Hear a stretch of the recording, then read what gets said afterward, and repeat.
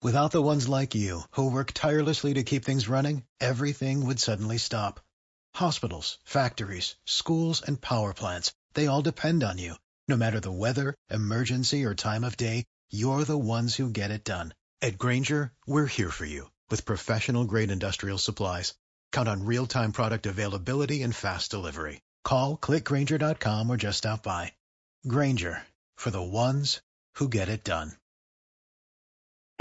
Joining us live here on Build, Grow, and Enjoy, a fabulous, fabulous guest, Bruce Grey Tedesco. And he's with us today here on a broadcast, and he is a data science analyst. And he's the Chief Information Officer for BGT Data Service out of Chicago, Illinois. He's a former Global Chief Science Officer, and he is with us today here on our big program. Can artificial intelligence have a bias? A renowned scientist agrees, but says we need, not fear, artificial intelligence. We've got a great guest with us today. Now, Bruce, tell us a little bit about this. Well, I think it's first an interesting question, and something that since AI is so much in the news these days, all of us think about that, I believe. And it is an extension of the way we humans are. We have bias, and bias is not necessarily pejorative. I mean, we have a good bias. You've got your favorite basketball team. You're biased towards when they play. Now, you might be biased against a certain product that made you ill the last time you had a hamburger. But bias is just something that is part of the human experience. It's not surprising to me and to many thinkers in this field that since artificial intelligence is built by humans using human intelligence, it stands to reason that artificial thinking has a bias to it as well. Again, not necessarily a bad thing, just something to know about and to consider. We've got a great guest with us today. He joins us live here on our broadcast. An amazing, amazing guy, Bruce Tedesco, with us today. Bruce Grey Tedesco is with us. He joins us here on our broadcast. Now, are robots taking over? Because I hear a lot about this, and this seems to be the question that's mostly asked when we talk about robots on this program. Well, it sure feels like they are. I don't think we really have to worry, though. There is artificial intelligence in everything we do. They're part of our smartphones. They're part of what helps the elevator system bring the cars up and down each floor and into much more sophisticated work than that, including our global satellite positioning system. GPS is an artificial intelligence and a robot. So robots are everywhere. I think the robots taking over question sort of implies sometimes that we need to be fearful that is there some malicious intent by these machines. I don't think we really should be worried about that. I find artificial intelligence, if we could characterize the essence of machines, I think it's friendly and safe, trustworthy. Again, all of what we see in AI is the culmination of human work. It's human development of the idea for a robot, the parts that make the robot work, and the building of something that is taking place now over a bit of a span of years. We are in the midst of something as big as the Industrial Revolution. This new... Keep talking, my friend. Keep talking. All right. This new phase that where we have robots and artificial intelligence, they're everywhere. They're ubiquitous.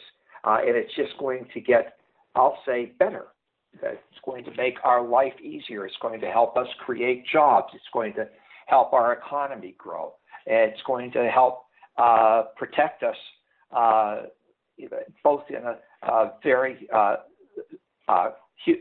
close sense, our own homes, running with the wonderful security systems we have, and our own country.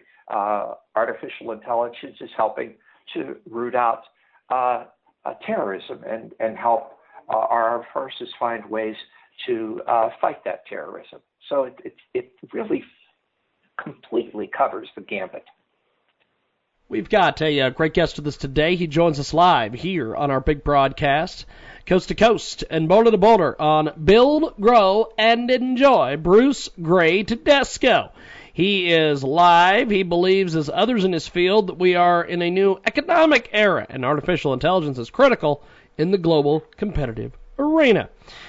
Should we be afraid of losing our jobs to artificial intelligence? I know that there's a lot of folks that talk about this constantly. We have a lot of guests on this broadcast that talk about how this is pretty much the number one question they're often asked when people find that work with artificial intelligence and just some of the past industrial revolutions, copying books by hand was replaced by the printing press, so on and so forth.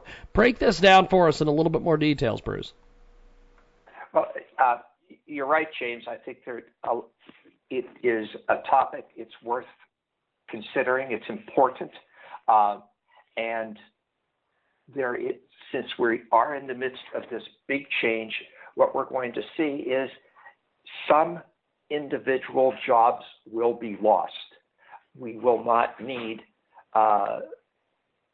certain types of labor in the future because that job will not exist. However, because of the new jobs that are being created by AI, we're going to see that there are enormous opportunities for growth in the types of skill sets that are needed to keep AI operating. And that is not just the people from Silicon Valley and MIT and the other spots in the country where AI is being first initiated. But for example, I grew up in Pittsburgh, and I sort of lived through this once, where the steel mills closed. I remember a steel strike in the 50s where my father was out of work. And I remember in the 70s when I left Pittsburgh, it was pretty bleak. There were empty steel mills. People did not have jobs that never came back. Those jobs did go primarily then to Japan and then to China. But what's happening now in Pittsburgh, it's a thriving city based from artificial intelligence, based from technology. Carnegie Mellon University is one of the seats of the technology revolution. Robotics startups and other AI startups and company is better than it ever was. But one for one, no, the template maker for the American Bridge Company never did find a new job. But somebody that went to a great K through 12 education that didn't necessarily go on to college, but went to a trade school to learn how to work with a computer, work with mathematics, they've got great jobs. And the next generations will have terrific jobs. So yes, some jobs will be lost on a one-on-one. We'll always be able to point to a person that lost the job, point to a family that did not get back on their feet. And that's heartbreaking. But we will be able to point to many, many metropolises around our country and say that we're growing, we're thriving. When I was at Ipsos, I had a number of teams in Bangalore, there's no reason why those teams couldn't be here in Kansas, in Texas, in Michigan. Those teams could be populated by our country, not shipping those jobs overseas. So, yes, we'll lose some jobs, but we shouldn't be afraid, because all in all, we're going to gain more than we're going to lose. And I'm excited.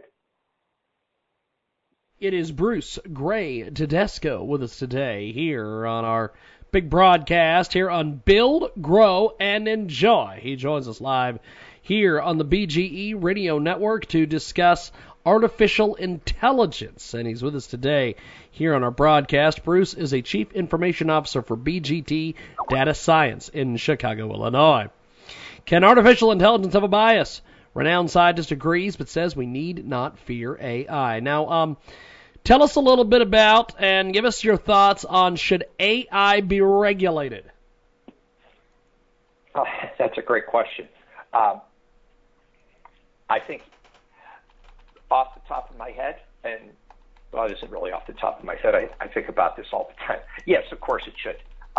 Something this powerful, this ubiquitous, this part of our culture, our society,